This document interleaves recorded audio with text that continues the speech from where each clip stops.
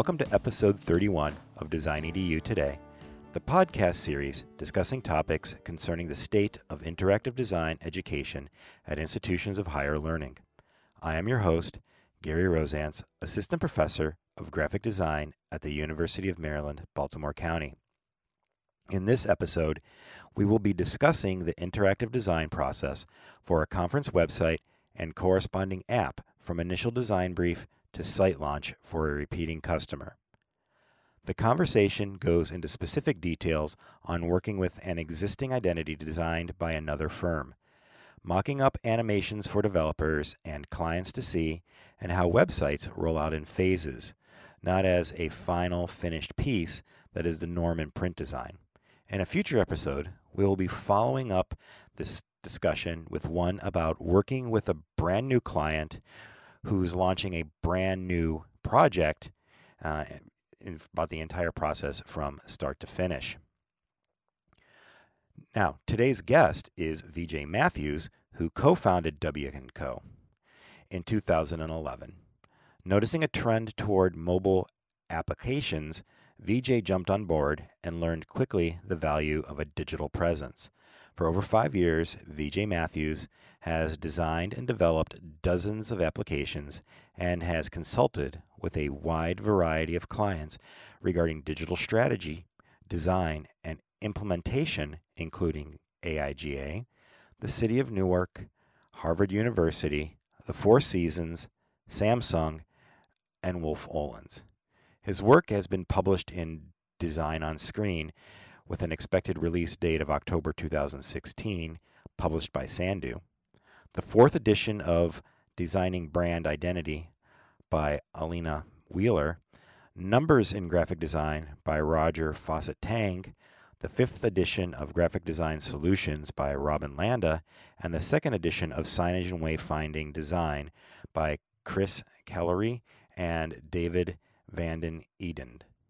Additionally, VJ has spoken at the National Conference at SEGD, the Fashion Institute of Technology, the International Sign Association Conference, the Digital Signage Expo, and for the Print Magazine Design Series. Prior to founding W&Co, VJ worked as a senior designer at 212, an environmental graphic design firm in New York. Before that, he was an associate designer at WGBH, PBS's largest producer of web and television content, where he created a variety of print materials for television programs.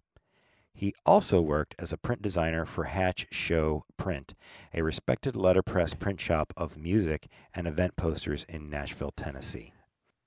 Welcome, VJ. Hey, pleasure to be here. Thank you for having me. Oh, great. Well, I'm excited to talk to you. Absolutely. So, the reason I'm having you here is when it comes to designing a print piece, I think all design educators know the print process. However, most of us who teach interactive design probably are self-taught and came from a print background, and therefore are teaching students interactive design based on a print design process, even though the two, I think, are very different. Since you just created the website for the AIGA National Conference, I want to chat with you about the entire process from creating that, from initial client meeting to the site actually going live. So my first question is, was the website design and development a typical job and a typical client you'd normally work with? So it's interesting. We've been working with AIJ since we formed our company back in 2011. They were our first client, and they helped us frame the kind of projects we like working with and the kind of people we like being a part of. They are a kind of organization that value design and the people who value your opinion. But that relationship really took a lot of time to build. When we started working with them was around the same time that they started pursuing a stronger digital presence. We had just formed our company, and we too were embarking on the role of transitioning from our typical print process to more of an interactive process. And so in many ways, we're embarking on this transformation together, and figuring out a lot of things along the way in terms of, what it means to have a digital presence, what it means to have a content strategy, understanding your audience. So that relationship was kind of forged over the years and put us in an interesting position in terms of how we work with them. Namely because we no longer really have a truly rigid formal process when it comes to taking on these projects. It's far more fluid because we're so familiar with their challenges and what they're trying to achieve. And that mindset actually is pretty common these days. I'm sure you hear of these stories now of these larger institutions just buying out the small independent agencies because they have such a strong relationship with them and because they understand the voice of the company and the vision of the company. But yeah, I mean, getting back to your initial question, they are definitely now a typical client we work with, and pretty much a very typical client, or I'm sorry, project, because it requires both design and development. You said something interesting there that I didn't really ever think about before. So is that actually happening where kind of like I don't know, like in the startup field, bigger companies are buying up smaller companies just so they don't have to go reinvent the wheel? Is that actually Yeah, happening to firms? it does actually. Yeah, it is. It's interesting. Maybe the more relevant one that you heard about recently was, Facebook bought out Hot Studio. It was, a company founded by Maria Giudice. And they just got bought out because they had been working with them for so long. Facebook recognized the value of that company's perspective on how to kind of bring themselves to a new position in the marketplace. A lot of companies, don't necessarily invest in in-house design team from the get-go. They just farm it out, and then the in-house team eventually gets built out. Oftentimes with the support of that third-party agency, and in some cases they just get bought out entirely, just because it makes it a little bit easier to, build that capability in-house. Okay, so yeah, sorry, I never really heard of that before. Yeah, Wow, yeah, I'm glad to kind of learn about that. All right, so but back onto the like this idea of the design process. So from just with based on like it's a client. So did the AIGA contact you, or yeah. did you get in touch with them? It's almost like a twofold. So for this conference website, and again, this is really because we've been working with them for so long. They literally sent me a GChat message saying, "Hey, the conference is gearing up, FYI." And and I chatted back saying, "Cool, keep me posted." And of course, there was the follow-up email saying, "Hey, can you come in and we'll discuss about this a little bit more formally." Um, so in that regard, it was a very informal kind of start of the project. But that being said, I think some context will help to kind of show the Hmm. relevance of that relationship. When we were first brought on board to start developing the conference or digital properties for the conference, that was back in 2011. Um, we had we were asked to create an iPhone application for that conference. In many ways, it was really for AIG to test the waters to see, would an app be relevant for this audience, for this community of attendees, at this venue. We didn't know, it was 2011, and bear in mind the iPhone had only really been around for about 3 years, so it was very much brand new. And in that regard, in that process was very formal.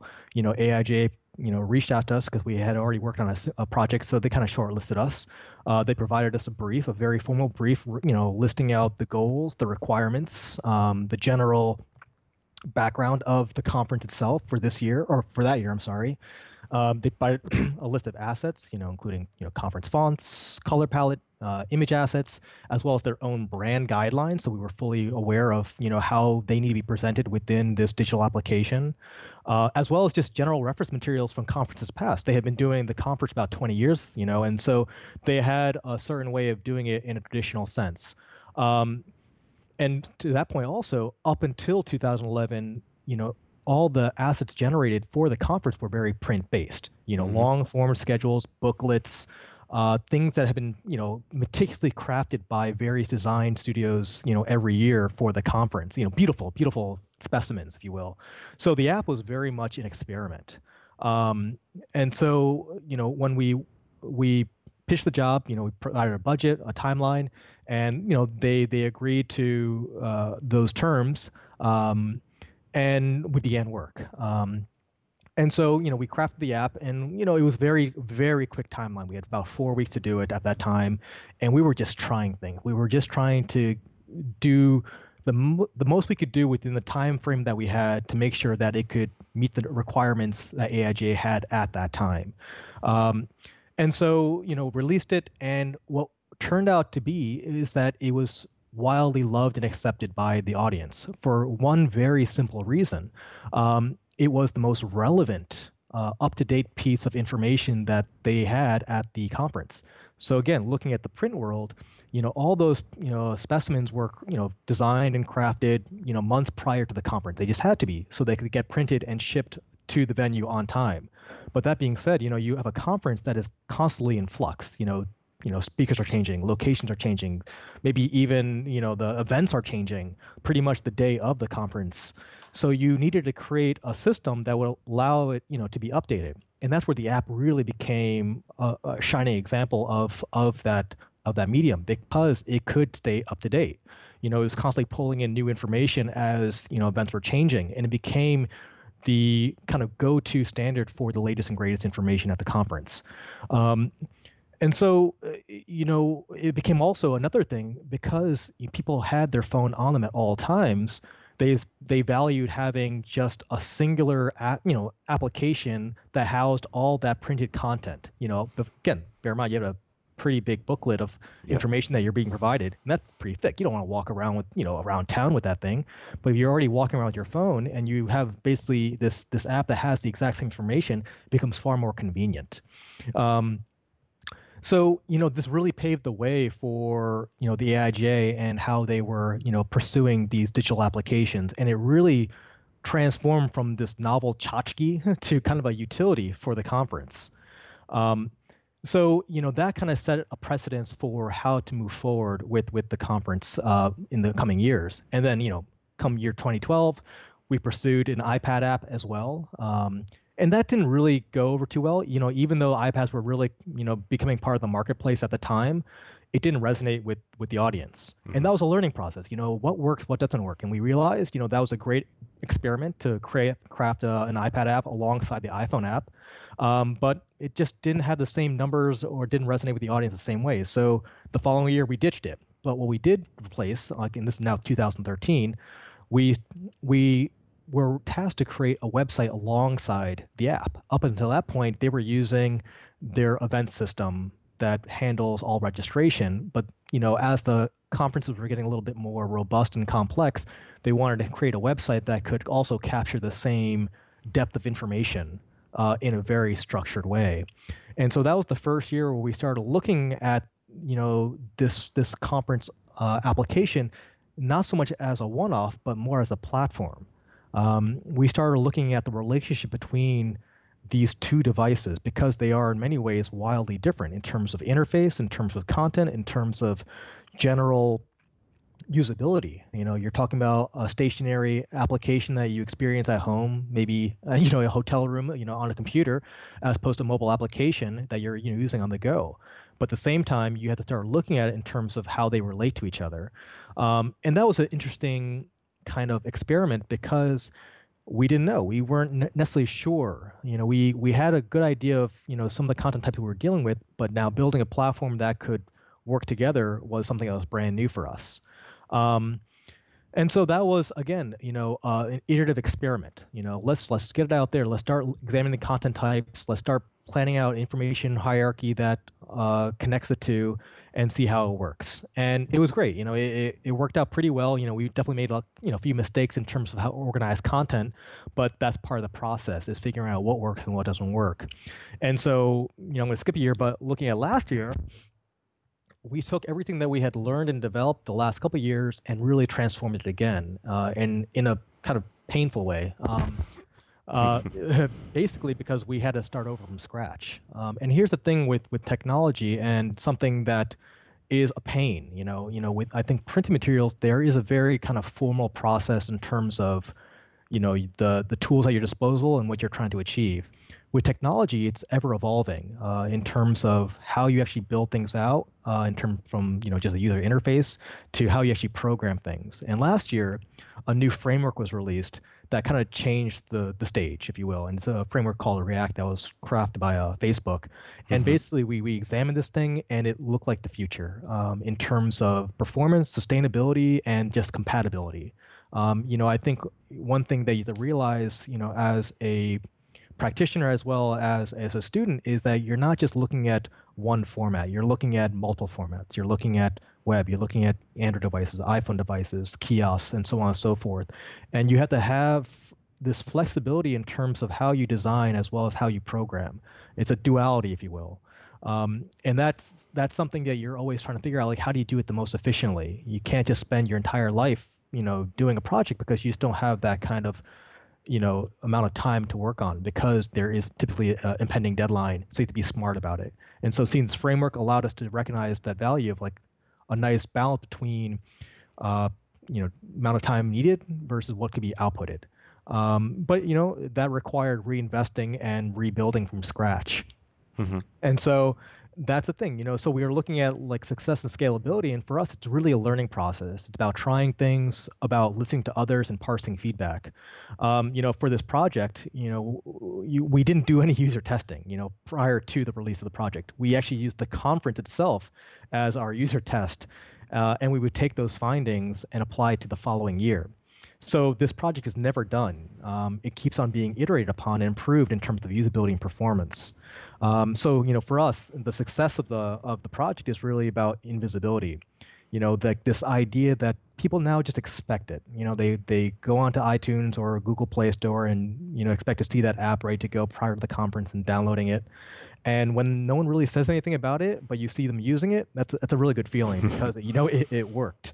And that's yeah, we're always aware of that. Yeah. This is just for the listeners. I want to let them know that since um, this is this is an atypical situation in that because you had an existing relationship, you've already conducted research as part of prior, like you said, conferences. Exactly. So just letting the listeners know that in the future, I'm going to be talking with you about um, when it's a brand new relationship with a client. How do you? Well, we'll talk in the future about how do you set yourself up for that success and that future scalability, and how do you research all that out when it's a brand new client, Yeah. right? But so you've had all this organic research that you've done and that you've built up from this existing relationship. So once you kind of figured out that they needed a website Yeah. and they needed an app. What did you do next? What was the next process once you just figured out what they needed? And it sounds like you also already had most of the content and even Yeah. some branding Yeah. guidelines Yeah. and assets to start with. So yeah, again, because this project is more of an iteration Hmm. of what we've done in the past, there were basically essentially two tracks of work this year, and actually a little bit more development heavy because we're including an app, an Android app this year. Hmm. Uh, because we didn't make one last year, we knew it had to be built. So while the design team was working on this year's user interface for the website, the development team was actually just working on porting last year's design functionality of the iPhone app to a native Android app. So then when the dev team was working on implementing the website design, the design team was now working on updating the design of the app. And now we just got, sign off on the design of the app. So the dev team will be working on implementing that design on the iPhone and Android. And because the functionality is pretty much squared away now, because the dev team was working on that while the design team was working on the user interface, it's really now more about just implementing this brand new skin on the app. So the conference has definitely a lot of moving but expected pieces, which makes Hmm. it a lot easier to delegate and stagger the process for just the sake of efficiency. And here's the other thing, unlike a lot of projects, this conference has a very set hard date. So, Hmm. with a lot of projects, there is always this wiggle room. Like when does the thing really need to launch? When does it need to be, internally released versus public released? This thing needs to be fully baked with an ample amount of time for users to experience it and download it. So we have to move very quickly on a lot of these pieces, and so that requires just assigning roles to people and having them just do the work. Can you talk about those roles? Sure. Is it in teams? Yep. And you've got two sets of Well, I I'm assuming you have three sets of developers. Eight, ones that are doing the web, ones that are doing the iOS, and ones that are doing the Android. And how are designers working to keep the branding consistency and design consistency across all three? I mean, yeah. How do you manage that?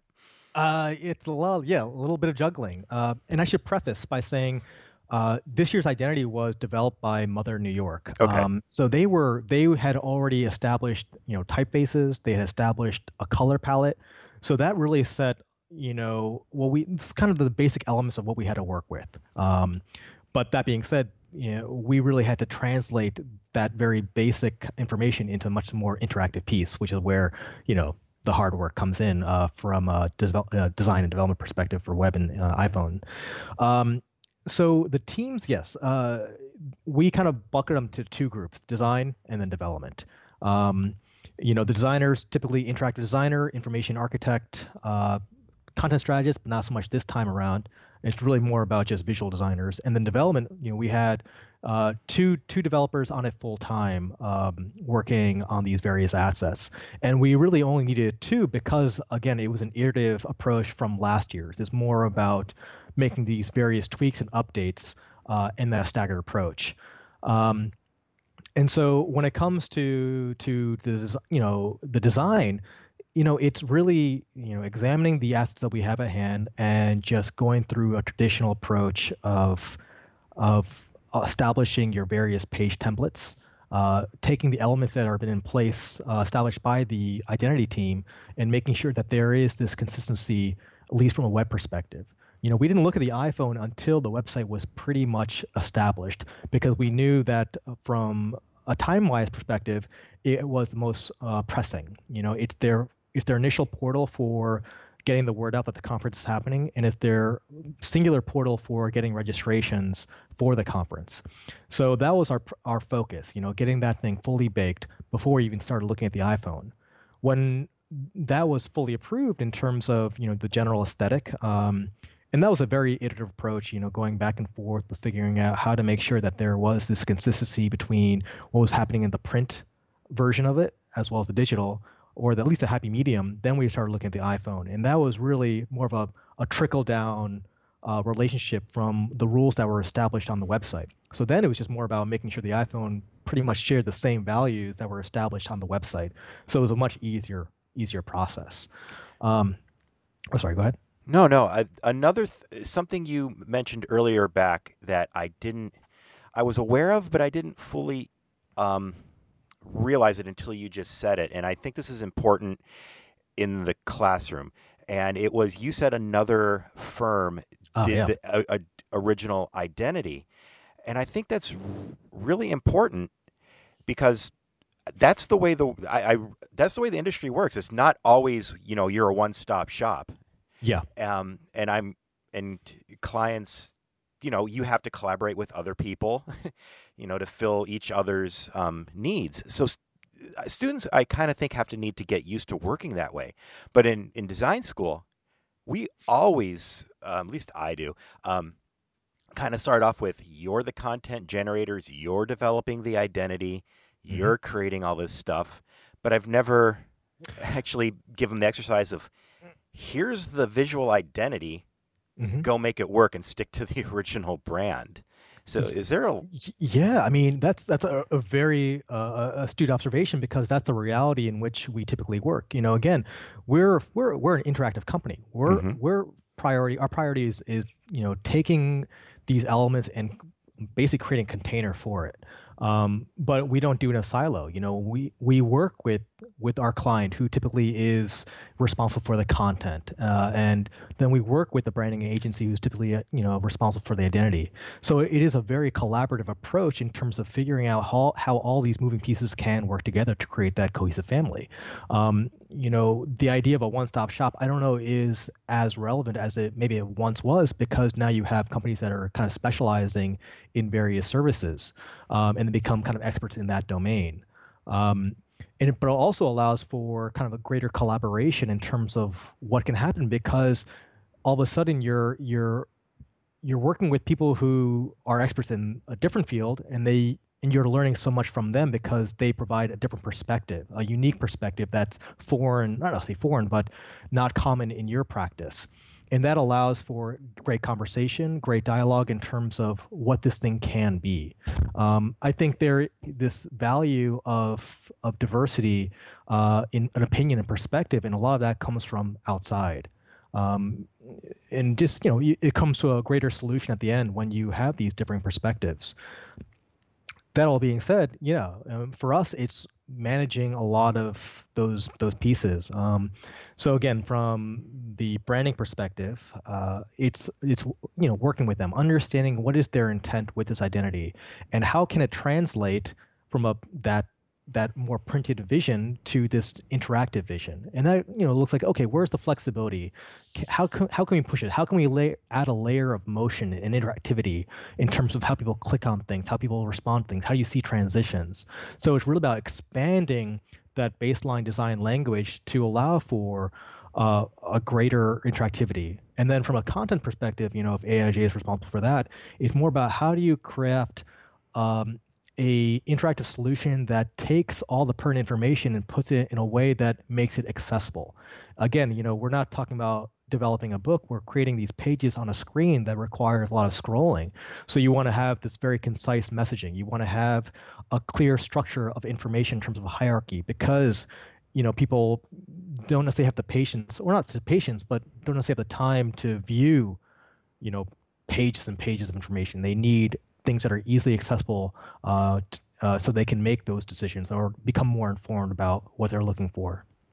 Um, from an educational standpoint, what can I do in the classroom to help? Okay, Brad Frost, Atomic Design and Pattern Lab, and he did a Style Guide podcast, a short run of them, and everybody's talking about style guides. Yep. And I always thought of style guides as like a branding guide, but I never really truly, until you just said this, thought about the importance of, like, so much is handed off nowadays and not just handled by one person. So what should we be doing in the classroom to, have students better documenting what they have, so, it is something that they can hand off? Does that make sense? Yeah. I mean, so it's interesting, because there are definitely these two approaches, in the real world outside the classroom about how you build things out. Do you do everything in house, or do you farm it out? And it's just two ways of doing things based on capabilities. Now, from a classroom perspective, I think the documentation part is a very interesting real world example, because I think that's something that is kind of missing when it comes to translating your intent to having it being implemented. Mm-hmm. And what we've realized is the importance of just providing clear documentation in terms of a design language. So you got to look at the web as, or even any. I use the web in a very general sense, but anything kind of interactive about creating a design system. And there needs to be rules that govern this system. It's no different than creating a set of brand guidelines for an identity. There are ways of doing things based on pixel widths, based on type size usages, based on general placement, do's and don'ts, if you will.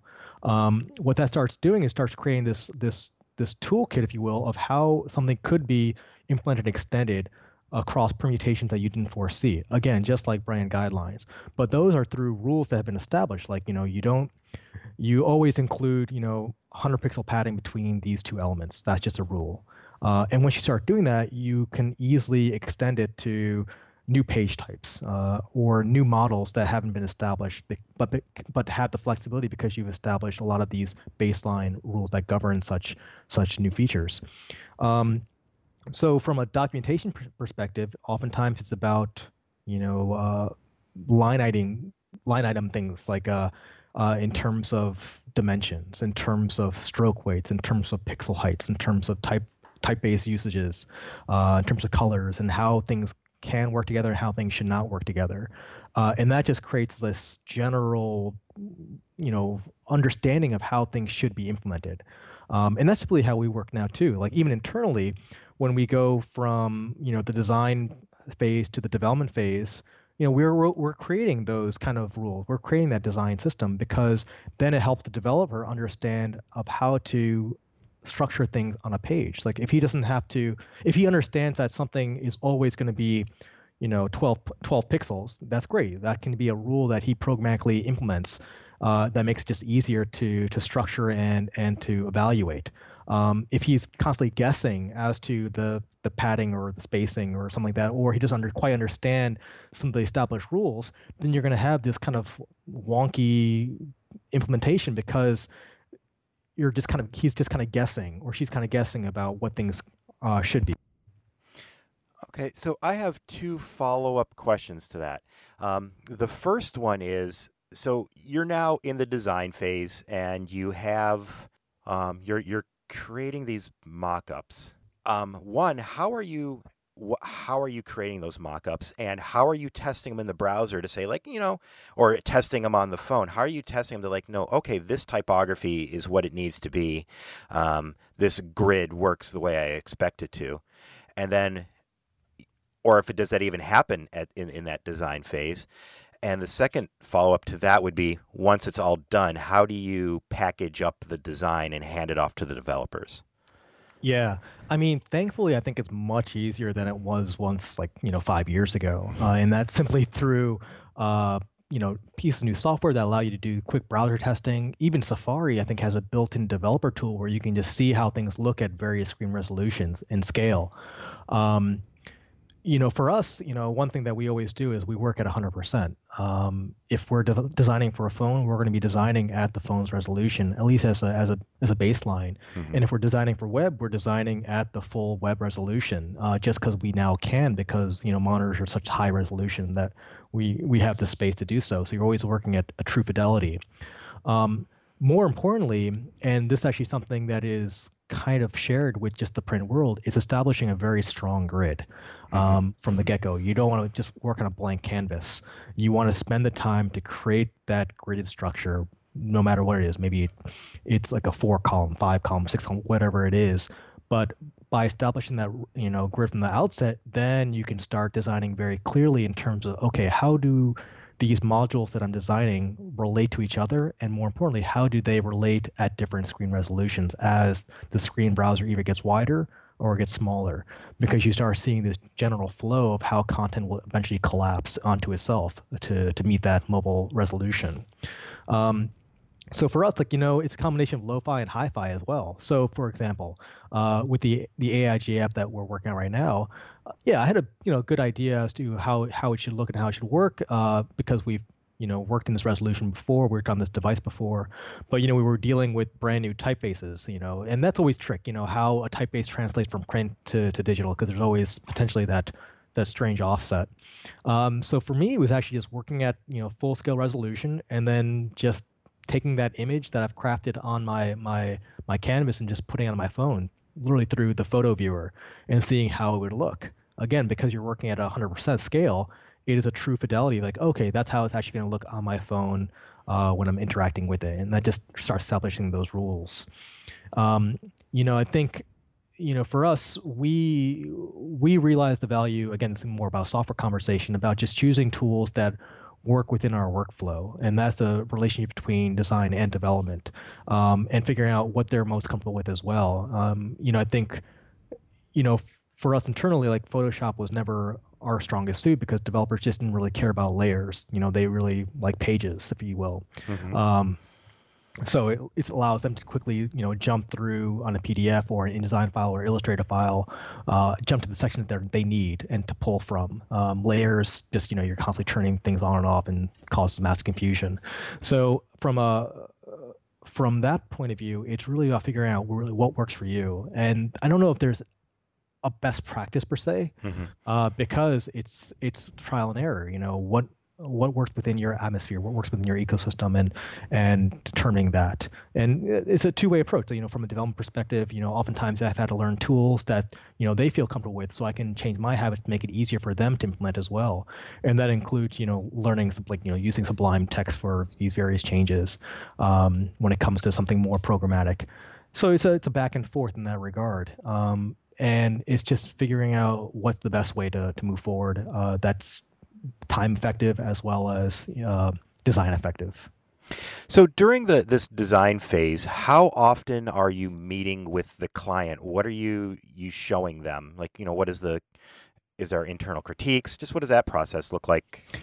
Yeah, and again, this is probably going to be more relevant when we talk about the more typical client. Yeah. With this one, it was really more about kind of setting some expectations. Like, I think the design process was really first initiated with the conversation that we had prior to the start of the project about Mhm. understanding how to improve upon what we did last year. And that includes, design criticisms, that includes management criticisms, includes just general feedback on how to make it a much more effective user interface. So those kind of critical feedback provided some things to govern the next design iteration. So once we had that feedback, when we kind of parsed it and figured out, okay, what that actually translates to from a design perspective, then it was really about just doing almost like this visual wireframe, which I hate doing because it jumps a step. You're really going from this planning conversation right to design without really figuring out how to make a more traditional sitemap as well as a wireframe to block out content. But again, this was because we had such a long experience with this project that we were already comfortable with some of those variables and didn't really have to be discussed. So for us, it was more about creating this visual wireframe that we then submitted to the client to review. It's like, hey, these are the all the templates we're looking at. This is now representative of some of the feedback that we got in terms of how content gets filtered and organized, and having them respond to it. And the thing is, like, though, throughout this entire process, it's a very kind of open conversation. Sure, we're not necessarily sharing maybe these raw designs because we haven't quite hit a milestone, but we are sharing our ideas and concepts. We're constantly, calling them, saying, "Hey, what do you think about this?" Or, in terms of how sponsors should be organized, is there a better way of doing something? So for us, it's about maintaining open dialogue so that we can easily converse with them. And that's, the virtues of actually GChat. I had mentioned earlier they initiated this conversation on GChat. Mhm. We can just quickly ping them saying, quickly, it's like, hey, what do you think of this? And then have that immediate feedback without having to formalize that critique. And that just allows for this fluidity, if you will, and these quick iterative changes that make the project a little bit more seamless because it's less formal in that regard. Um, once we provided them those kind of visual wireframes, they provided some feedback, and then it was just more about passing it to the development team once we took in that critique. And then, transitioning from design to development, I should backtrack by saying throughout the entire design process, development is there alongside us. And that's the benefit of having a development team in-house is that, while you're designing something, obviously you're really kind of like trying to push this design language, but at the same time, it has to be grounded in reality. And for the most part, anyone who's very familiar with the web understands basic functionality, understands things that can be done, that cannot be done. But at the same time, oftentimes maybe you're just unaware of some of the limitations of the web, Mhm. and having a critical feedback throughout the process from a development perspective allows you to reevaluate something. So, for example, this year we, as innocuous as it sounds, the menu that's featured on the conference website is actually something that has never been done before, uh, because of how it works. So it was a conversation about what's the best way of doing that that allows, from a user perspective, achieves the goal you're trying to achieve with this vertical drop down that is kind of a sticky in the upper right hand corner kind of system, but at the same time work across all resolutions, across all devices, across like tablets as well, because when you're no longer using click, how do you use the hover state or vice versa? Um, so by getting that critical feedback from a developer perspective, we can retweak the design to make sure that what's being presented can be implemented. And I think that's always a big trick too about that transition from design to development is making sure what's being presented is feasible. And that's where that conversation really comes into play is by bringing the developer along for the design journey, you're constantly making sure that your designs make sense. And it's a push and pull, if you will. You know, they're saying you can do this or you can't do this, and then we're saying, well, could it do this instead? And so it's a conversation, it's a dialogue about the best way to proceed. And that's something I think is very important to understand. It's like, sure, you know your intent may change, but oftentimes it could be for the better because it makes it a little more logical when it comes down to the implementation process. And you must have read my mind because that actually like leads into my next question, and I actually only have two more after that, but Oh, because I don't want to take up your entire day. But with those animations, with the perfect example is the drop down menu, but also the sliding in from the next page yeah. is that's an enormous capital for a developer to create those. So that's a lot of time. How do you go about mocking those? How do the designers go about like mocking up like their animation ideas or their interaction ideas, so they can show it to the developer? Is this Yeah. feasible? I mean, do you use After Effects or Yeah. Keynote? I mean, Well, how do you do that?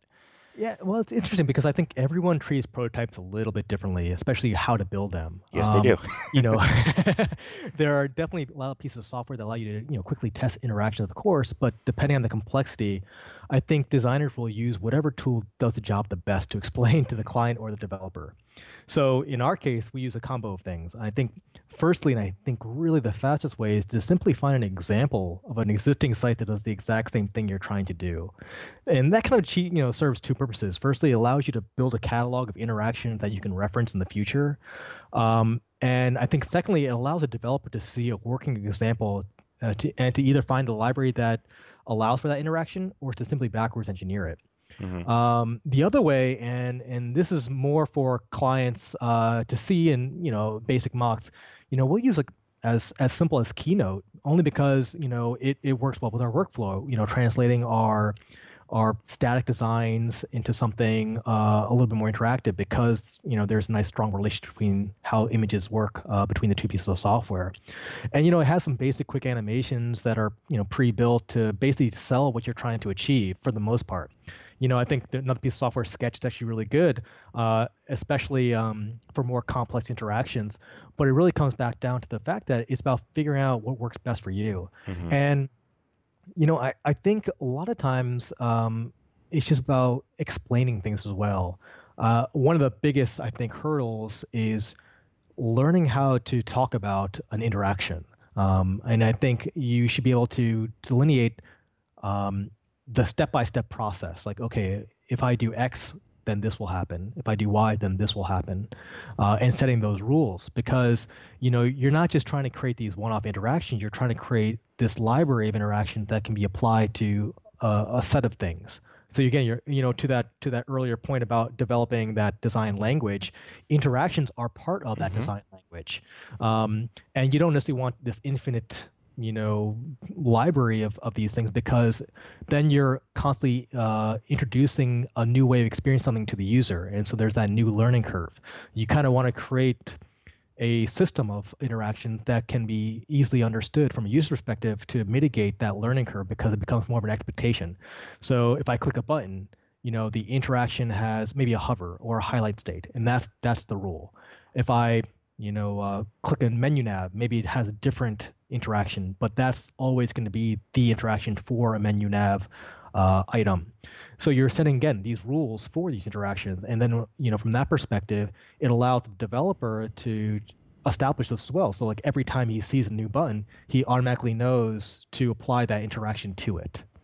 My last question is you've done all the development, you've done all the design, the client signed off on everything. What happens to the files? I mean, do you launch them? I mean, do Yeah. you put the thing into the app store? I mean, how does that whole like that final deliverable? How do you get over how do you hand that off? For us, it's we rarely pass the files to the client because I'm not sure what they would end up doing with them.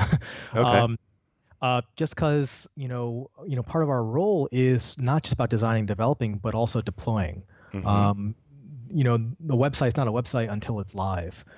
So for us, it's oftentimes working with the client to set up the server and deploy the files to the server. And the reason for us kind of being involved in that process, or kind of maybe really recommending that process, is because things change after the site is launched. For example, the site that you're seeing now for the design conference is definitely not what was launched when we first put it out there a couple months ago. It's completely transformed in many ways in terms of the homepage, in terms of some of the small interactions, and by having that access to the server and to be in charge of deploying those changes, we can go in at any given time and make these small tweaks that no one will really notice except for ourselves, but just improve the general experience.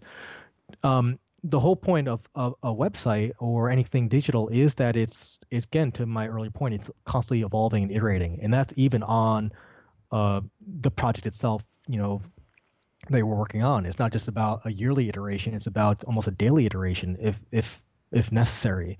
Um, it, the reason for having such quick access is that you want to be able to make those changes that you feel like are necessary to improve the general user experience that you may not have time to, or just did not consider at that initial launch. Or more importantly, again, with the case of this conference, the identity slightly evolved as well. As Mother New York was developing their general design language that hadn't been established a few months ago, but were recently introduced, we want to make sure that what was online was also a clear reflection of what was being done in the more physical and printed world. So it's a constant back and forth in that regard. So by being responsible for the deployment as well, you can easily just go in and make those changes as the site evolves as well. Do you have time for one follow-up question? And Yeah, of and I course. can, yeah, I can edit this part out if you said no. Yeah, um, of course. okay. So my follow-up question to that is then this idea of phases. And I, for example, I think we're so used to print, there isn't a phase. You design, you print, you're done. Where a website, you can have a simple splash product coming soon, and then you could add, hey, we're going into beta, here's some details, do a sign up. Then Yeah, it yeah. evolves into like, hey, we're gonna launch. And so there's this very, I think all websites regardless are just now this very iterative um, process. So how is that true? And in this particular case, how aware were you in the beginning that it was? I mean, how aware were you of the phases, or were there phases that kind of caught you off guard? Like, oh, I gotta shift here real quick. I well, to your first point, yes, I think the idea of phases or uh, these iterations, if you will, is very common now. Not just because it's a way of kind of breaking down the scope of work and setting these milestones for this general public presence, but more importantly, it's about making sure that you're adapting to changing user needs if you need to, and figuring things out along the way. The website is kind of organic in that regard, is that it's almost a living organism. Mm-hmm. You're constantly evolving it to match the new needs as they arise.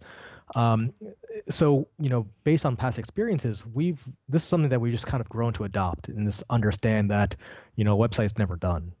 It's just constantly changing. So with this project for the AJ conference, even during the initial conversations, we're just saying, okay, what do we need at launch day? What is that MVP, that minimum viable product?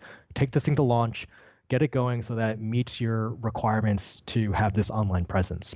And oftentimes it's more about, and this is actually a twofold thing. One, it's about making sure that they have this placeholder, if you will, that potential attendees can go to and learn basic information too. But also, it's about they haven't even gotten all their content ready because it's being crafted. So you can't necessarily have everything all at once, and there's expectation that it won't be ready all at once because it's still changing, still being built out. And so we walk into that conversation knowing that, okay, what do we need at launch versus what we'll do day 2, day 3, and so on and so forth. And more importantly, when it comes to the actual design changes, it's more about, okay, we know this asset's not quite ready, so we're going to use this placeholder, look and feel for now until you guys are ready. And that was true with like the background video that you see on the homepage now. That wasn't there at day 1 because it just wasn't ready. So we had a different homepage general experience for the last couple months, and then we just released this maybe a couple weeks ago. So we understand from the get-go that this is going to be changing, that this will be a phased approach, and it helps kind of set expectation as to what we're delivering on day 1 as opposed to what's being delivered on day 2. All right. Quickly with that video that you have on the Yep. homepage, was there ever a discussion about, hey, do we want to use a video or do we want to see how far we can push CSS animations and recreate that? Because you might. Yeah. Oh, yeah. I mean, absolutely. So again, this is more from a branding perspective. Those videos are being meticulously crafted for the conference, Okay. and they're going to be used not just on the website, but they're going to be used on the conference on Slide location. decks, yeah. Yeah, slide decks, the general intro animations for speakers, and just the day. So we wanted to make sure that there's a strong connection between that experience in the physical location as well as this virtual experience, and having those shared elements just kind of create that bridge. We talk about the web, as like this almost this endless portal, but it really much is a reflection of what's happening in the physical environment, and there should be that strong connection. You don't just want two experiences; you want to have this shared experience, and so we share those elements where we can to just establish that connection. All right. So I could keep going all day, but I don't. I want to be respectful of your time. So before I let you go, is there anything that you want to promote that W and Co wants, or for yourself personally, anything you want to share, or anything you're like, oh, I wish we would have covered this topic? Um, I guess from a design perspective, again, to be frank, I also came from print background. My in school, I studied just traditional typography, color theory, and transitioning to digital was actually in the last couple of years. So one thing I learned, it took me a while to realize, is that don't expect your first pass or your first design to be perfect, and you shouldn't be so fussy with something because it will change. It will change within months or within weeks. And because, you'll want to have a change because you'll be able to re-examine it with fresher eyes, or you'll want to improve upon it because something has changed in the just general environment. You want to apply it to the site.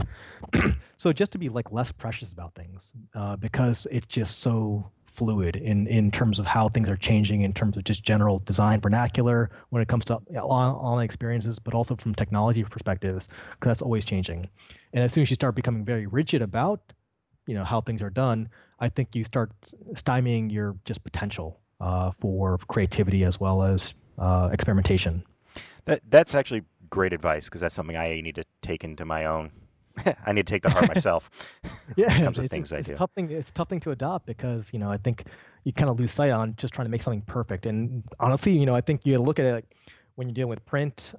You make it and then it's there basically forever. If you make a book, it's going to be on the shelf forever, and you can't have another chance out of that of redesigning the whole thing. It's in the marketplace. The web is not quite like that, and so it's just nice to recognize that opportunity. Yeah, but the only downside to that, and I'm referencing just myself with this one, is, and I'm redesigning the website for this. The first one I just threw together because I needed to get it out, Mhm. but when I'm trying to do the next one, I feel like like, yes, I'm overcrafting it now and I just need to throw it up there. But at the same time, if you just throw it up there and you have that kind of mentality, maybe you're not taking a little extra step in, in craft that maybe you would have. You Oh see? yeah, I mean, there's always the balance, Yeah, right? okay. And I think you never want to lose the craft. I mean, because there's Or you you're settle. still. Yeah, well, I think settling sometimes does happen when, either time or just the complexity of something just is taking too long, and then you realize it's not worth it right now. But that being said, what you're presenting is still going to be used by an audience, Yeah. and you want to make sure that what you're putting forth represents not just yourself, but maybe the project goal as well. And it needs to have that clear relationship. Otherwise, you're basically failing on both ends. Uh, but that being said, it's still also about recognizing, okay, maybe it's not 100% just there, but I'll get to 100% or not 100%, like 99% tomorrow. And knowing that there's always that opportunity to make those iterative tweaks to just improve upon it. So it's just making sure that the base is there. It's just and knowing that you can expand upon it. All right. Well, that's all we have time for today on episode 31 of Design EDU Today. I want to thank today's guest, VJ Matthews, for being so generous with his time. I want to thank the audience for listening, and I want to thank the Design EDU Today hosting sponsor, DigitalOcean, and CDN sponsor, Fastly, for making the hosting and distribution of these podcasts possible. Finally, I want to thank the AIGA and the AIGA Design Educators community for their generous support of my research that led to this podcast series. If you like the podcasts, consider leaving a review for it in the iTunes store and share it with your friends and colleagues. To discover more about the Design EDU Today podcast and read the session notes and transcripts, visit the show website at designedu.today. To keep up with new show releases, you can follow us on Twitter at DesignEDU Today, like the Facebook page, or subscribe to this podcast through the iTunes or Google Play Store. Finally, if you would like to suggest topics for future episodes or give feedback to help improve the show, contact me through Twitter or the show's email address at hello@designedu.today. Once again, thank you for listening to Design EDU Today.